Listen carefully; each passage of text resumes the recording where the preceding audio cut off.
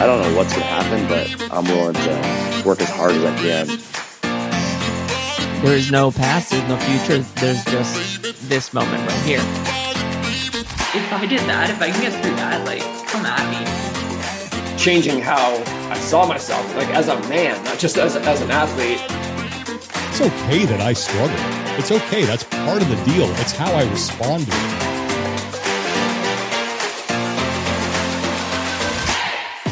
The Limitless Athlete podcast. I'm Tom Foxley, founder of Mindset RX and your host. And yes, the audio quality of this is not going to be as good as my normal smooth mic voice. But anyway, today we're discussing master's mindset. And there are differences between how I personally approach mindset training for master's athletes compared to non-master's athletes. And just like each individual athlete has different considerations based on their goals, their history, and their particular individual makeup that determines, well, how we physically approach training, we have exactly the same for our mindset too. You are a different person to me. We should approach mindset differently. And part of that is our age. How much we've experienced, what we've experienced. So today, I'm going to show you three main considerations that I take when I work with a master's athlete, and I'm going to show you precisely what those are and basically what to do with it. So the first one, this is, well, incredibly obvious considering what we're talking about. As a master's athlete, you've been alive longer than the 22-year-olds who most of mindset advice is written for. And from a mindset perspective, this means one major thing.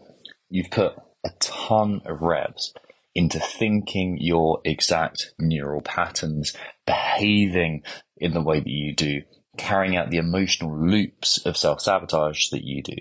And this means they're probably more reinforced and they're more likely to be kind of stubborn. The pathways that are kind of firing are firing frequently. Now, when I work with like younger athletes, I throw a bunch of new ideas at them, and honestly, most of them stick. Like I'm working with this teen athlete right now, and she's a very good athlete, but she hasn't got, well, let's face it, the crap that you and I have been through in our life that's like caused these non-functional, well, dysfunctional, let's use the proper term, but also these kind of ineffective ways of thinking. But you, as a master's athlete, have had a ton of events reminding you that you should play small, or you're not good enough, or you're destined for mediocrity, or whatever your mindset thing is. And you've reinforced this yourself and had it reinforced through outside factors.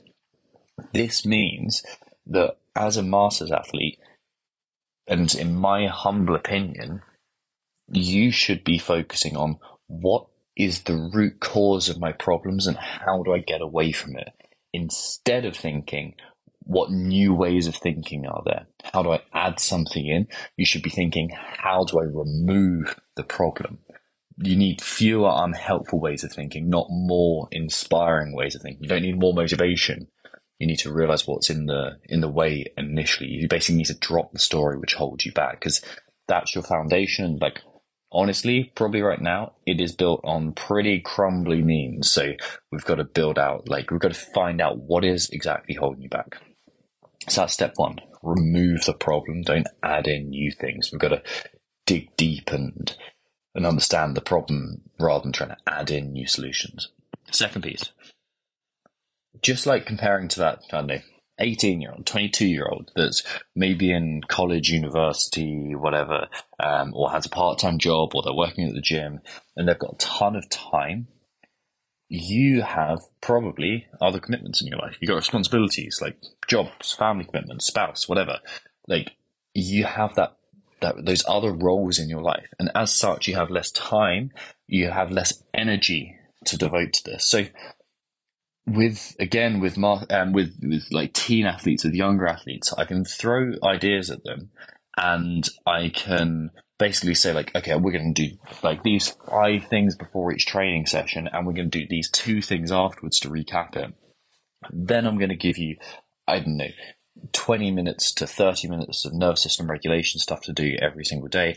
And we're going to work on a story-based belief as well. And we're going to go through like 20 to 30 minutes of journaling. Like, if you're a full-time athlete, which I'm guessing you're not listening to this, you may be, but I'm guessing you're not listening to this, you can like absolutely just implement all that stuff that I talked about, and we can build out on a really custom approach. But as you listening to this right now, if you're a masters athlete, you've got to realize we've got to find leverage. What are the small things that you can do that have this outsized return on your mindset training? So what nervous system regulation tool, so which single thing can you implement which is going to have the greatest impact on your regulation? So typically sleep is one of them, but breath work and cold exposure have a huge effect on people too. But there's other things to throw in, but like for you, this is about finding the one nervous system regulation tool which hugely outweighs all the others. So if you can only implement one, you've got 5 minutes to do that. That is going to have a huge impact. You can just go like all in on that. The next thing, some sort of daily system that takes less than 10 minutes. So less than 5 minutes, also less than 10 minutes, but absolute maximum 10 minutes, that works on rewiring the stories you believe about yourself. So this is going to do a few things. It's going to remind you of where you want to go. It's going to bring about awareness, and it's going to kind of help you step out of those non-serving behaviors. And it's going to create presence as well. So that is linked to awareness, but it's also going to disprove the old story. So that's the daily system that rewires the story that you believe about yourself. And then finally, this really refined toolkit that you can use around workouts. So this is like something that's going to help you perform at your best in workouts, and the maximum 3 of tools in this. Most people, they kind of mess this up because it's like, oh, I'm going to do visualization, and I'm going to do this breath work, I'm going to do pre-lift routine, I'm going to have these pre-competition routines, and I'm going to have this bounce back plan. Like for you, just developing 3 techniques that apply in 80% of the situation is going to work really, really well, and then getting really efficient, really effective at those. So this is about finding high ROI, high return investment on your time and your energy. So the second principle of this is less is more. You got to become more focused. Like you haven't got endless hours in this time. You've got to just think about, what can I do right now that's going to have this outsized return? And then thirdly, this sounds very patronizing if you're a masters athlete, but at your stage in life, hey, I'm getting there, I'm only a couple of years away from there. At your stage in life, you've got other responsibilities like we talked about before. You've got like kids, you've got job, you've got aging family members that you have to take care of. Like you've got whatever other commitments that are around in your life that means that you can't give training your 100% full attention. And this quite easily becomes excuses. It's very easy for that to be like, oh, well, I haven't got these things going for me, so there's no way I can succeed. But actually, what I found is when working with athletes, these are quite often a reason to succeed. Like, let's take the family one as an example.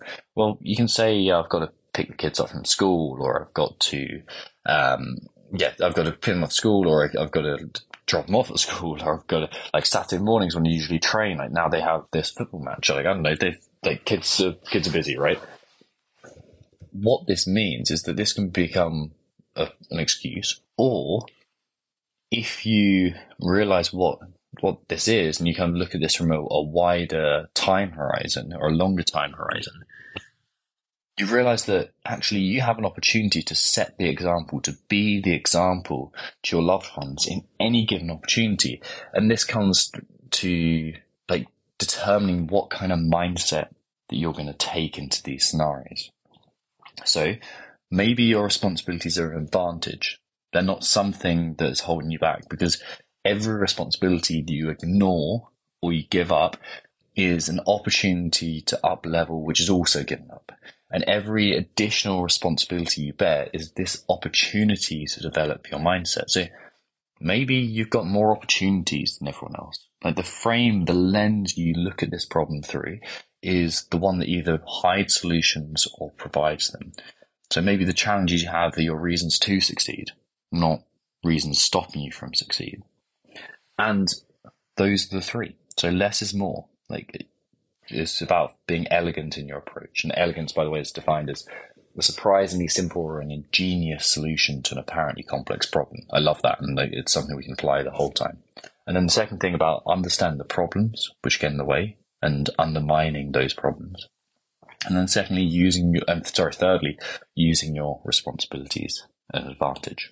So, hope you enjoyed this episode of the Limitless Athlete podcast.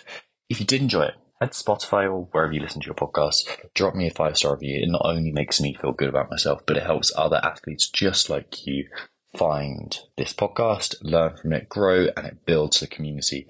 And also, yeah, like I said, it feels good for me. So I will speak to you soon for another episode of the Limitless Athlete podcast.